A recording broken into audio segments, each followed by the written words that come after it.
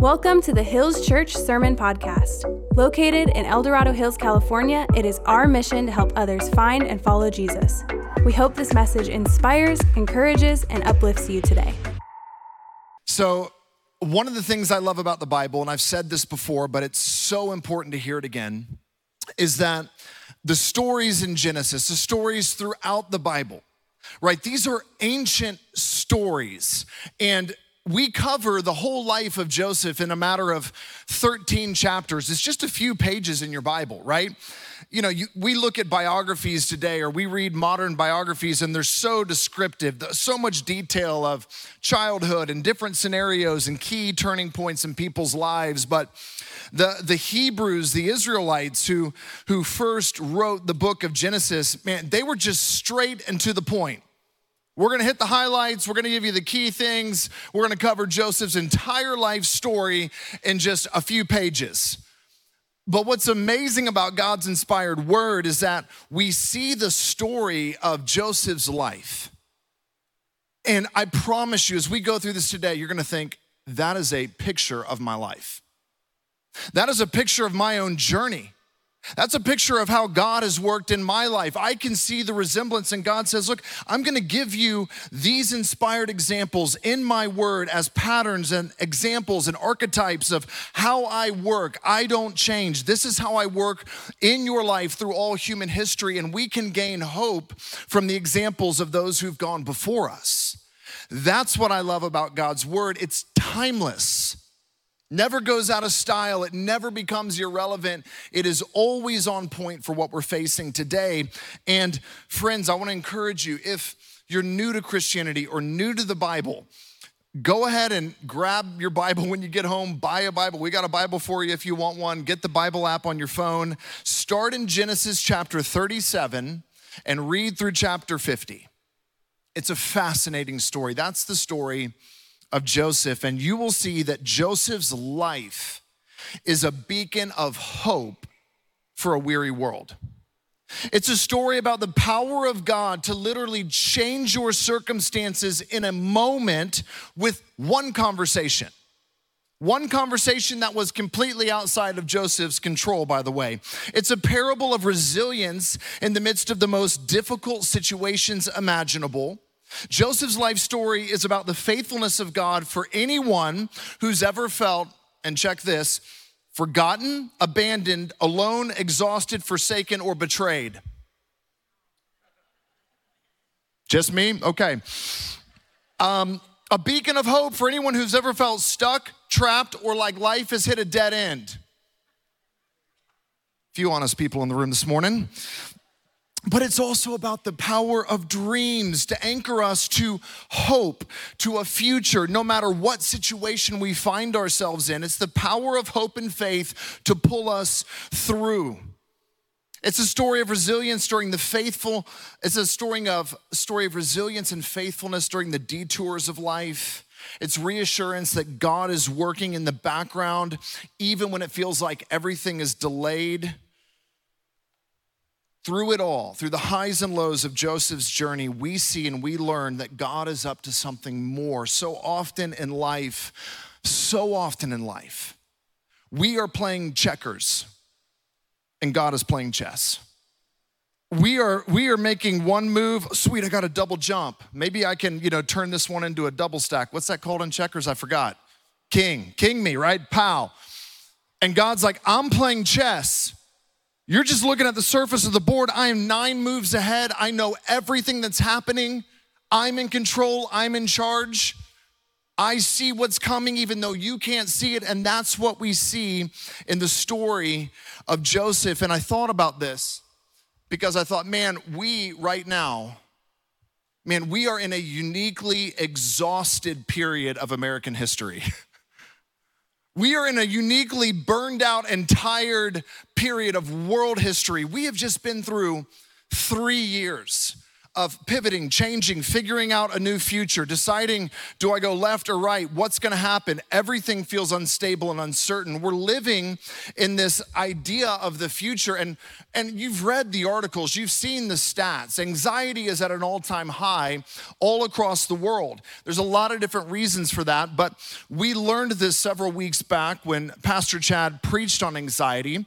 Anxiety deals with the future. And what anxiety tells you is that whatever's coming, whatever's out there, whatever's down the road that I can't see, it's one of two things. It's really bad, like really bad, whatever's coming, and it's very fearful. You should be afraid of what's coming. You're not gonna make it. It's really bad. It's worse than you could ever imagine. That's the narrative of anxiety. That puts you into what a psychologist would say, or anybody that studies the human brain, it puts you into fight or flight. And when you live in fight and flight for 3 years, collectively as a culture, by the end of that, you're exhausted. You're burned out. You got nothing left. You're hitting the gas pedal, but there is no fuel left in the tank. Your car is not moving. We've all felt that at some level or another over the past 3 years. And anxiety is a huge narrative in our culture. Now, as I was thinking about Joseph's story, because we're gonna learn, Joseph's story moves forward through a series of dreams.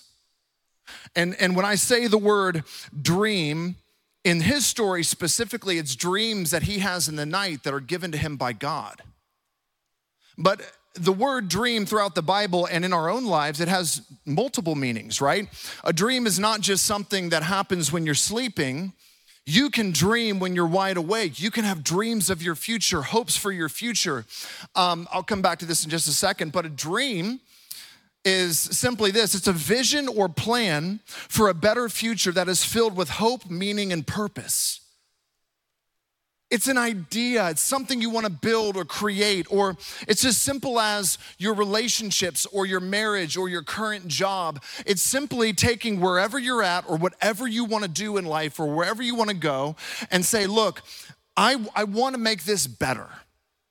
I want my life to be better. I want my job to be better. I want my relationships to be better. I want my finances to be better. So I'm gonna come up with a vision or a plan for the future of this thing, whatever it is, and it's gonna be a better outcome than where I'm at right now. So it fills me with hope, meaning, and purpose. Now, when you put that into the context, because dreams also deal with the future.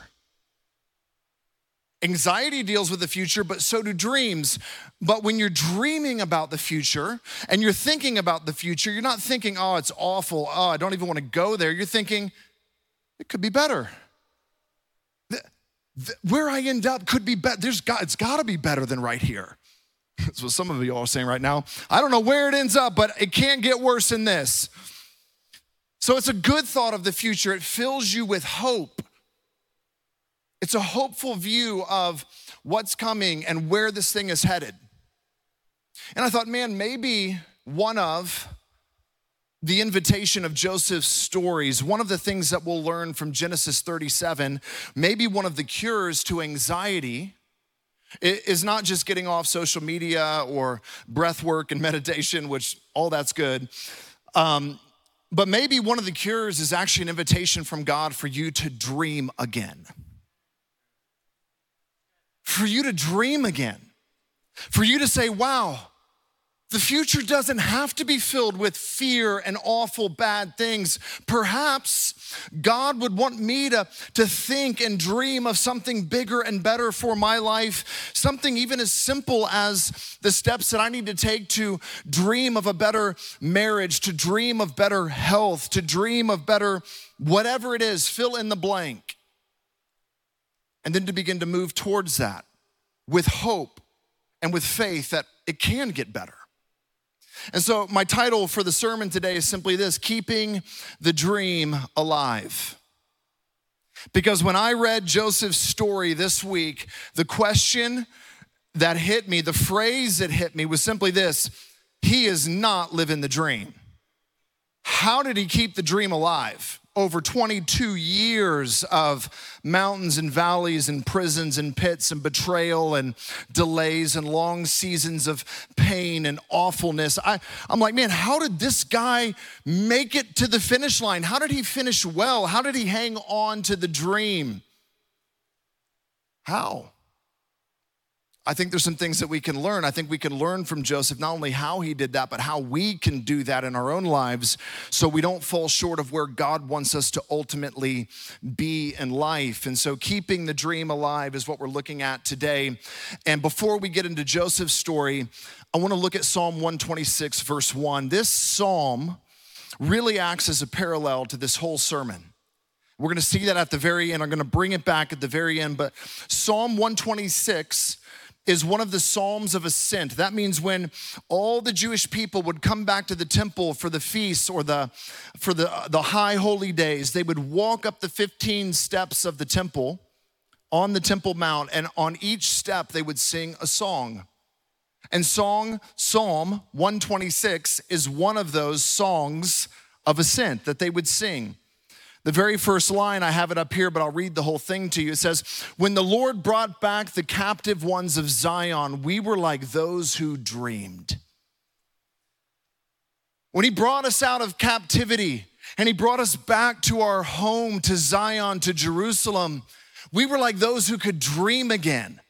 No longer were we stuck in chains, forced to do that which we did not want to do. Now we were free to dream and to build what God would have us build, to dream and to build what was on our hearts to build.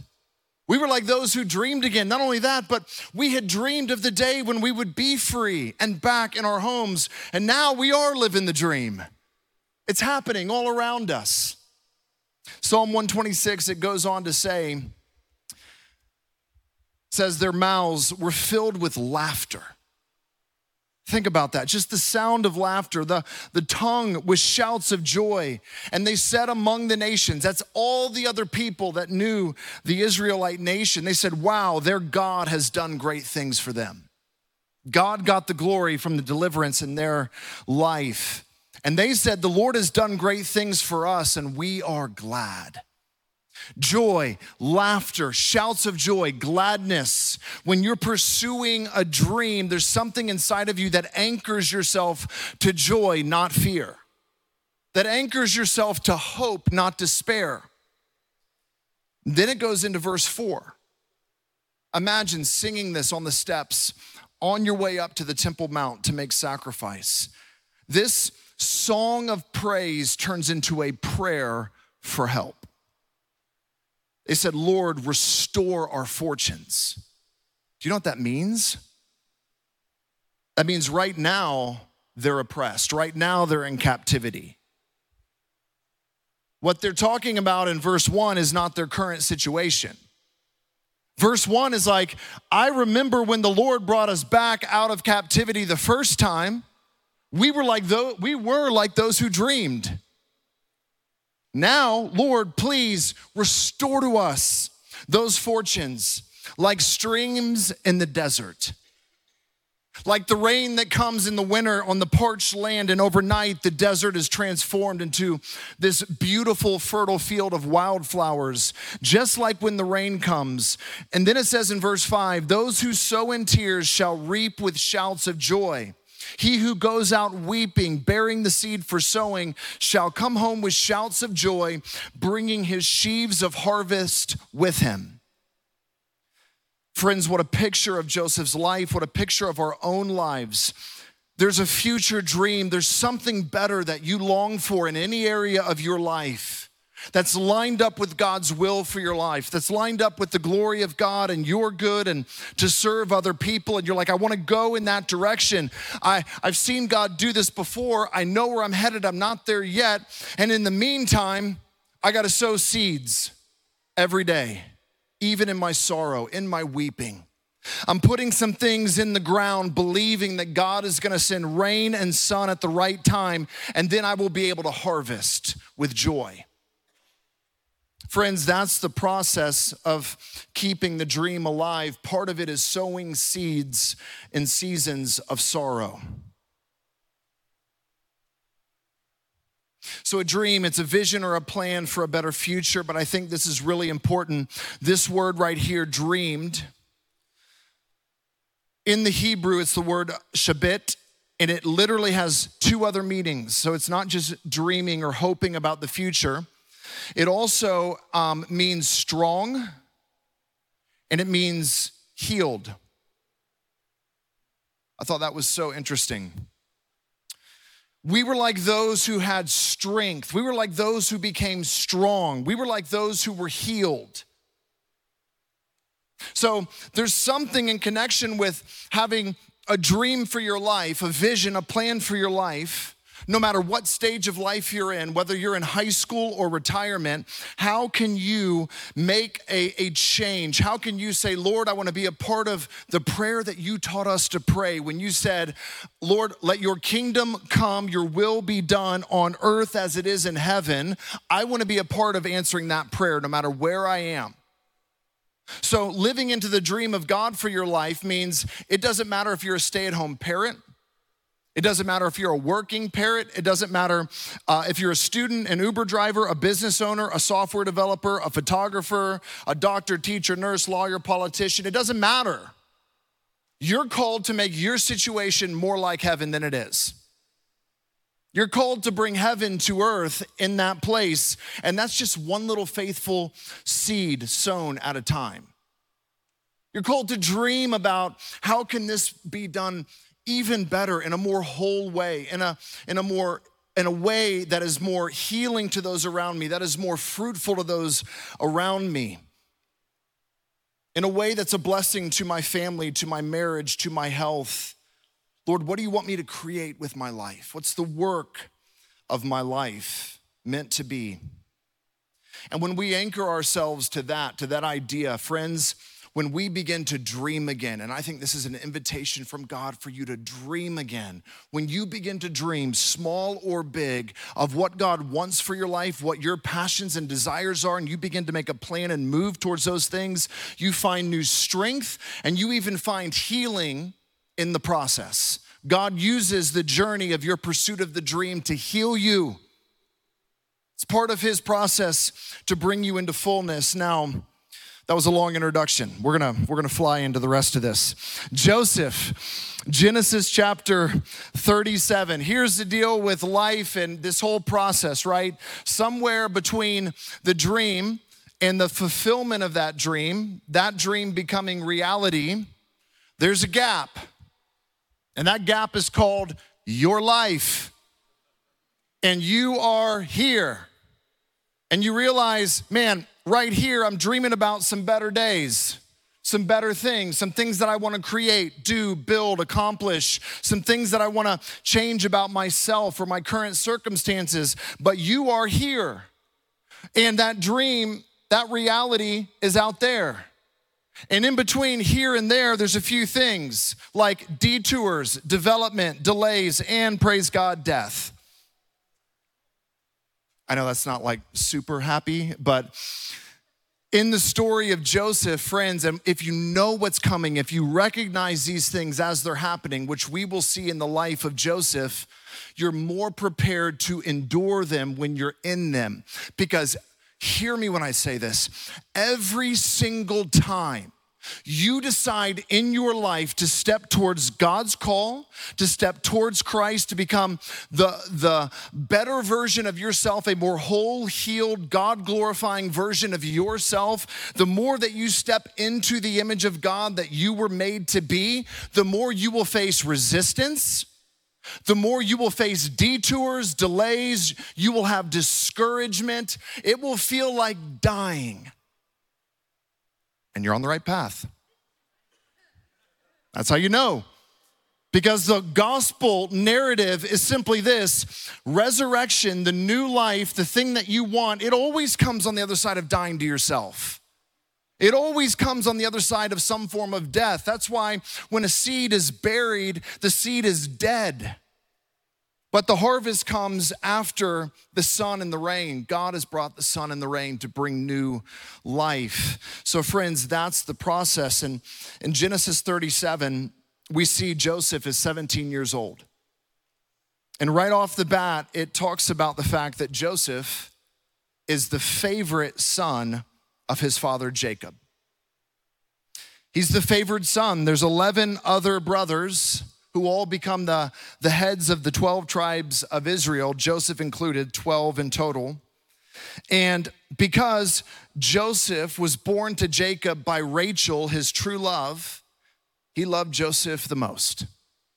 And what he did was this, really it's a tough situation if you're the youngest brother and your dad does this for you. You might feel pretty excited about it at first, but you learn really quick your older brothers aren't gonna like it very much, and it's gonna create a lot of problems for you in your life. And so Jacob actually made Joseph the manager of all of his household affairs. And maybe you've seen the movie, you've heard the story, Joseph in the amazing Technicolor Dreamcoat, y'all remember that? Jacob makes for Joseph this multicolored, beautiful robe. And as I dug into some of the commentaries this week, it was fascinating because the robe, it wasn't just a sign that, he was the favorite one. It was also a sign of management. So Joseph got to live in the comfort of the home while all the older brothers were out working the flocks. And dad would send Joseph to go out and check up on his brothers and, bring back a report of what was happening out there. Are they doing a good job? A couple times Joseph told on them, also not helping his cause whatsoever. And then Joseph had 2 dreams, back to back. In the first dream, he came to his brothers and he says, guys, you won't believe this awesome dream I had last night. You're gonna love this. We were all gathering wheat, we were harvesting wheat, and we were stacking it into bundles and into sheaves of wheat at the end of the harvest, and mine stood up tall and all of yours fell down and bowed down to mine. How awesome is that? The direct following line in Genesis 37 is they hated him even more. And then he had a second dream. And he tells it to his father and his brothers. He goes, guys, I had another crazy dream. This time, the sun and the moon and all the stars were bowing to me. Pretty cool, huh? Right? And then literally, this is what Genesis 37, 10 to 11 says. His father rebuked him. Jacob's like, boy, that's enough. That's a little too far, right? I'm not bowing down to you, right? And his brothers responded, so you think you will be our king? Do you actually think you will reign over us, Joseph? And they hated him. This word hate shows up 4 times within 3 verses. They hated him all the more because of his dreams. So Joseph gets this vision from God of his future. God tells Joseph at a young age, as a young man, he says, I'm actually gonna raise you to leadership, to rulership. And it's not just gonna be over your brothers out here in the fields. It's gonna be like the cosmos, all the stars, the sun and the moon will bow down to you. I'm gonna give you authority one day, Joseph. I'm gonna put you in charge of things one day, Joseph. And then the very next day, Jacob goes, hey, I need you to go out, check on your brothers, figure out where the flock is, bring me back a report. You're the manager. Go do what you have to do. The brothers saw him coming and they said, we're gonna kill that guy. We are done with his dreams. His dreamer's driving us nuts. Look at him in his fancy little manager's coat coming out here. So they strip him of his robe. They throw him into a dry well. It's called a cistern or a pit in the middle of the desert. And they're like, okay, how do we want to kill him? We can just, kill him, cut his head off. I don't know. We'll, say he was eaten by a wild animal. We'll leave him out here. They're dreaming all these ways. Reuben, the older brother, steps in. He's like, all right, guys, he's our brother. We can't kill him. And then just at the right moment, it says this, there were a bunch of Ishmaelites who were slave traders. They came by, their caravan came by. So Joseph's brothers pulled him out of the pit and sold him for 20 pieces of silver. And the traders took him to Egypt. Genesis 37, verse 28. So we'll just sell you into slavery and get rid of you that way. That way we won't have a guilty conscience of killing you. But we don't have to deal with you anymore.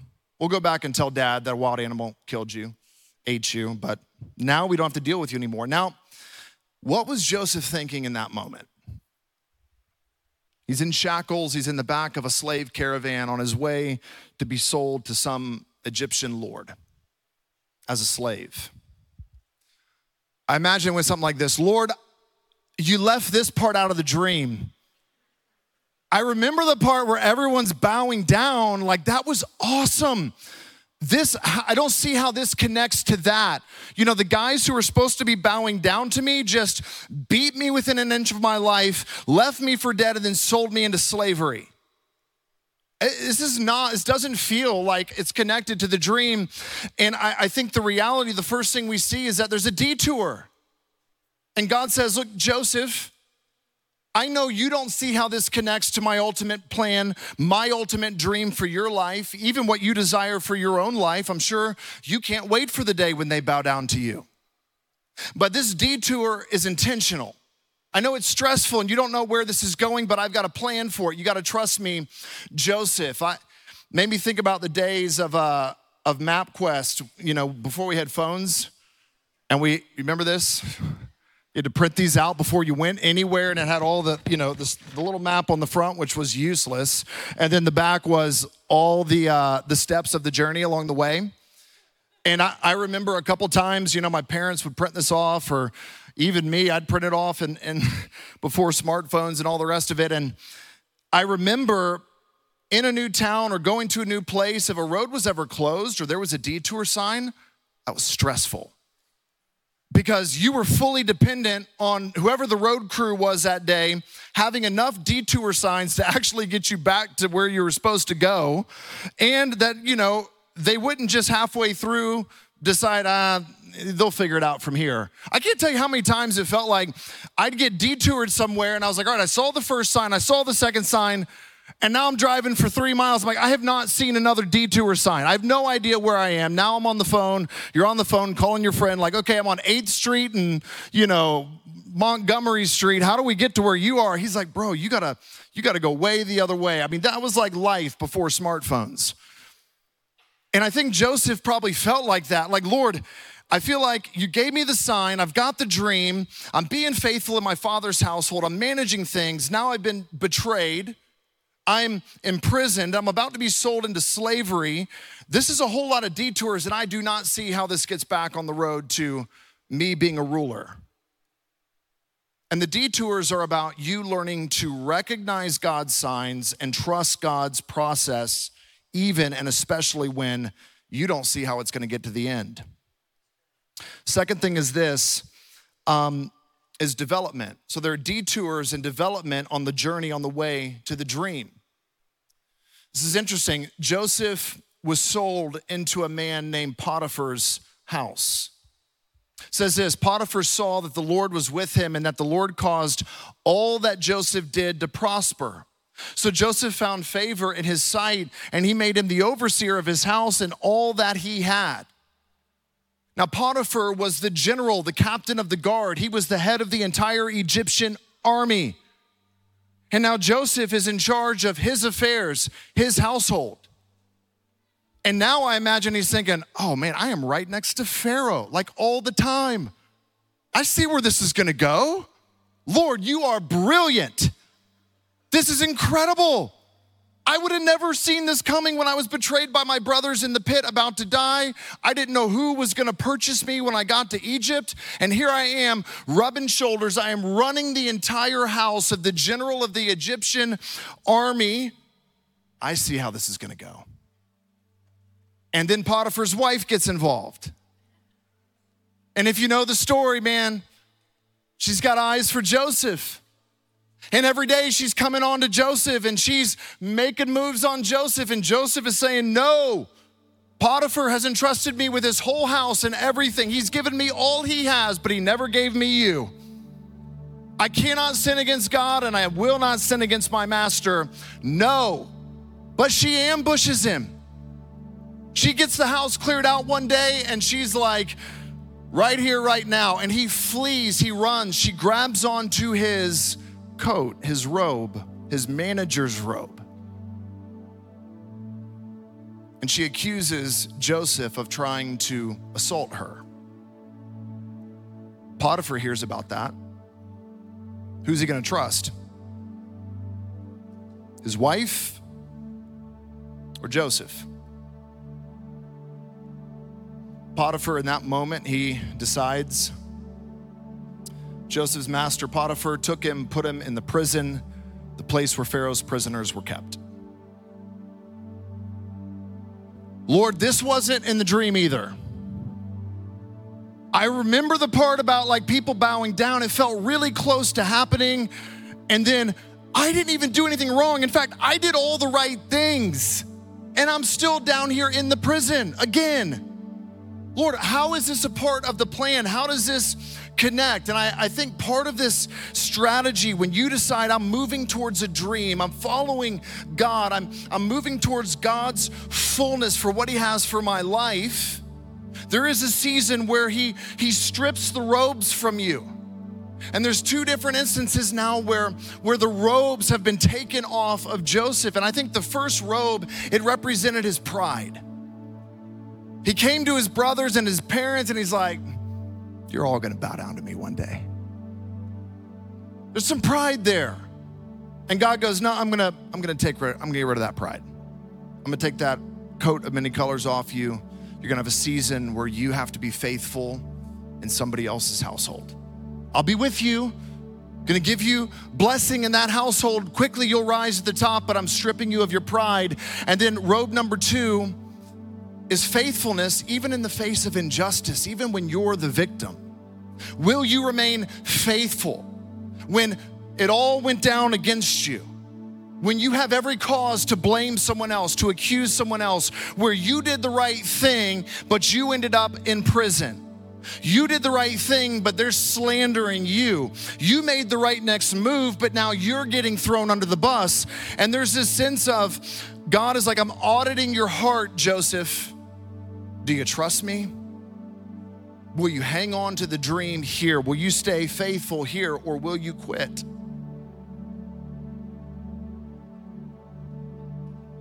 The way forward, friends, hear me when I say this. The way forward in your life is never through blame or excuses.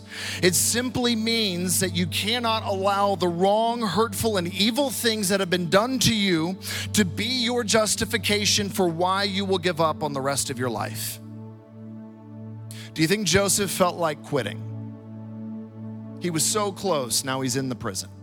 I don't see any way out of this.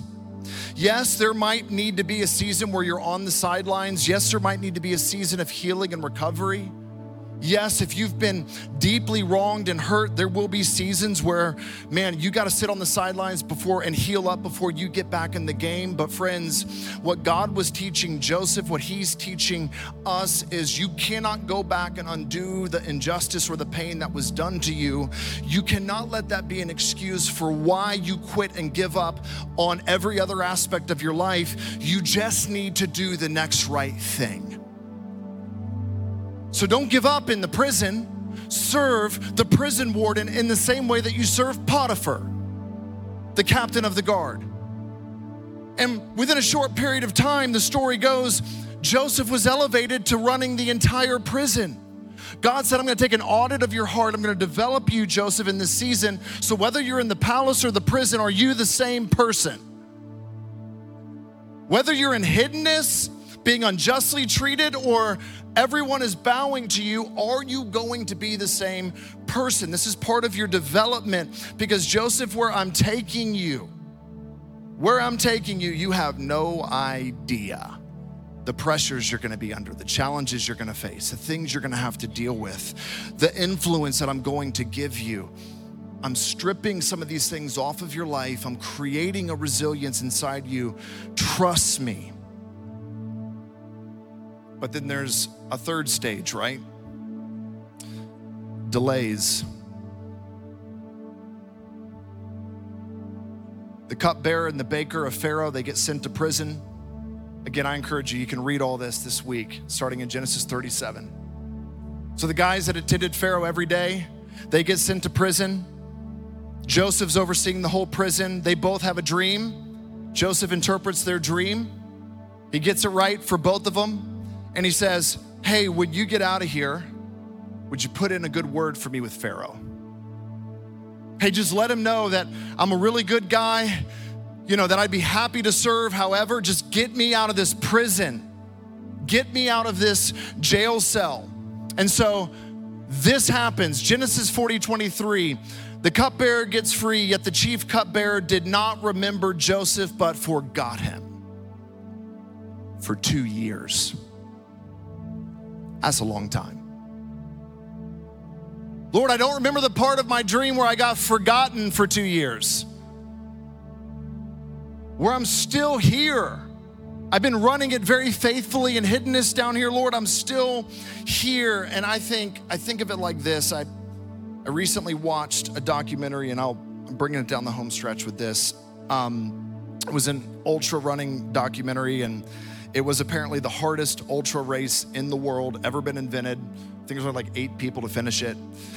It is over two 18 or 19,000 foot peaks in the Himalayas. Pretty ridiculous. 113 miles over 2 massive mountains. It goes across the border from India to Pakistan to China. 113 miles. Just think about that. And anybody who's even gonna try to run this has to go and live and you can be training for years for this race, but you have to go and live and sit for like weeks, even months, and just slowly start to run little bit by little bit every day. You have to go live at like 16,000 feet in India for a long time before you're even allowed to try to summit the mountain or that race. It's the same with anybody trying to summit Everest or one of the large mountains of the world. And in the documentary, there's a guy who literally flew in from England, signed up for the race, was there for a few days, tried to run it, almost died. Literally, I'm watching the documentary like he is for sure dead. He has pulmonary edema, he has altitude sickness. He passes out on the side of the road at 17,000 feet. He gets found by, miraculously, the middle of the night by one of the road crews. They had to drive him down to like 15,000 feet where he gets helivac to a hospital, and he barely makes it. And I was like, you know what the delays are in your life and in mine? The seasons of hiddenness, of waiting, where it feels like you're stuck in the prison. The dream feels so far away, like it's never gonna happen. You're never gonna break free from whatever that thing is. You're never gonna arrive at this goal or accomplish this thing in your life. Do you know what God is actually doing in that season? He's acclimatizing your soul for what's to come. He's getting you used to the mountaintop, the altitude that he's gonna require you to live at.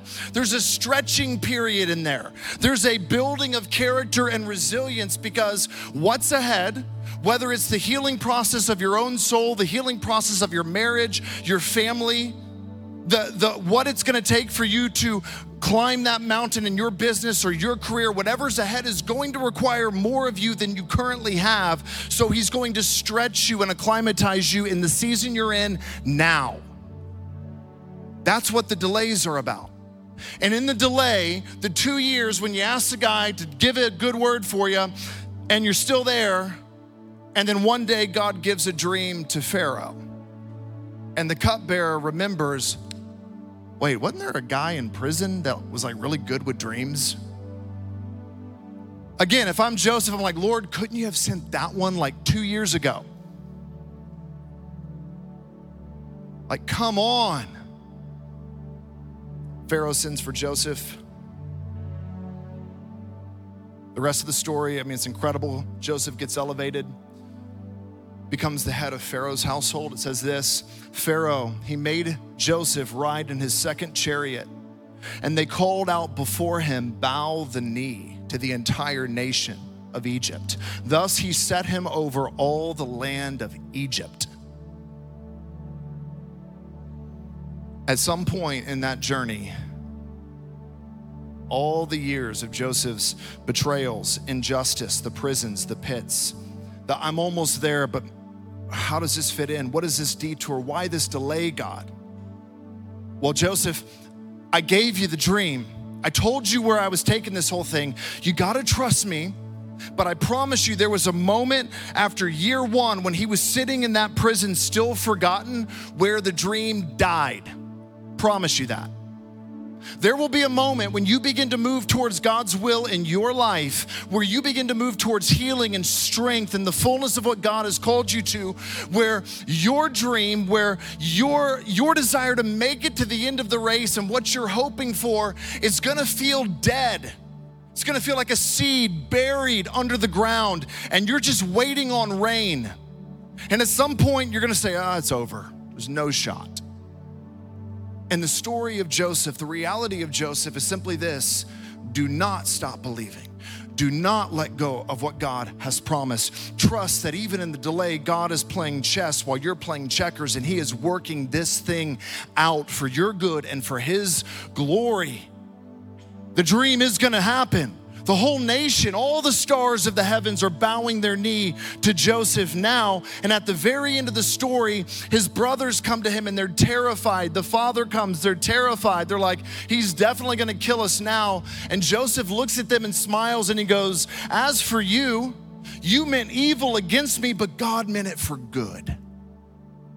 You tried to kill me and destroy me. You just tried to get me out of your life, and that hurt, right? But God was using it to bring about the salvation of many as they are today, so do not fear.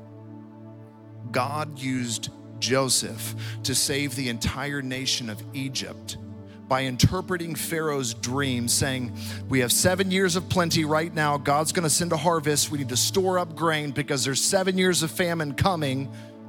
And God uses Joseph, the rejected one, the betrayed one, the abandoned one, the one who was left in the pit, the one who went to prison unjustly accused, the one who was sold for 20 pieces of silver, just like Jesus, the one who was hated by his brothers, the one who was rejected by all.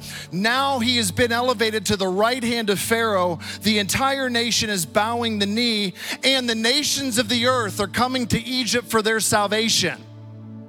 Sound familiar to anyone? Do you see how the gospel is being preached in Genesis? Do you see how Joseph is a picture of Jesus? The one who was forsaken, betrayed, unjustly accused, ultimately killed, sent to the prison of hell for you and for me, so that by faith in him, God would raise him up to new life and say, I'm gonna save many through you, Jesus. I'm gonna bring about the saving of the nations through you, Jesus. Joseph is a picture of Christ. Friends, wherever you're at in the gap between the dream and where you're headed, what you long for to happen in your life, whether you feel like you're in the prison right now or in a delay or on a detour, have hope. Cling first of all to God, to the gospel, to Jesus Christ, to remember your hope is secure in him, but also cling to the fact that God has brought you thus far. You have moments of deliverance and freedom in your life, in your own history. You can look back and see what God has already done, so you know he can do it again. Do not get discouraged. Do not give up. Keep the dream alive. Thank you for listening to the Hills.Church Sermon Podcast. Don't forget to subscribe, and if you haven't already, give us a rating so we know how this has impacted your journey with God. To learn more about us, visit our website at Hills.Church. We'll see you next time.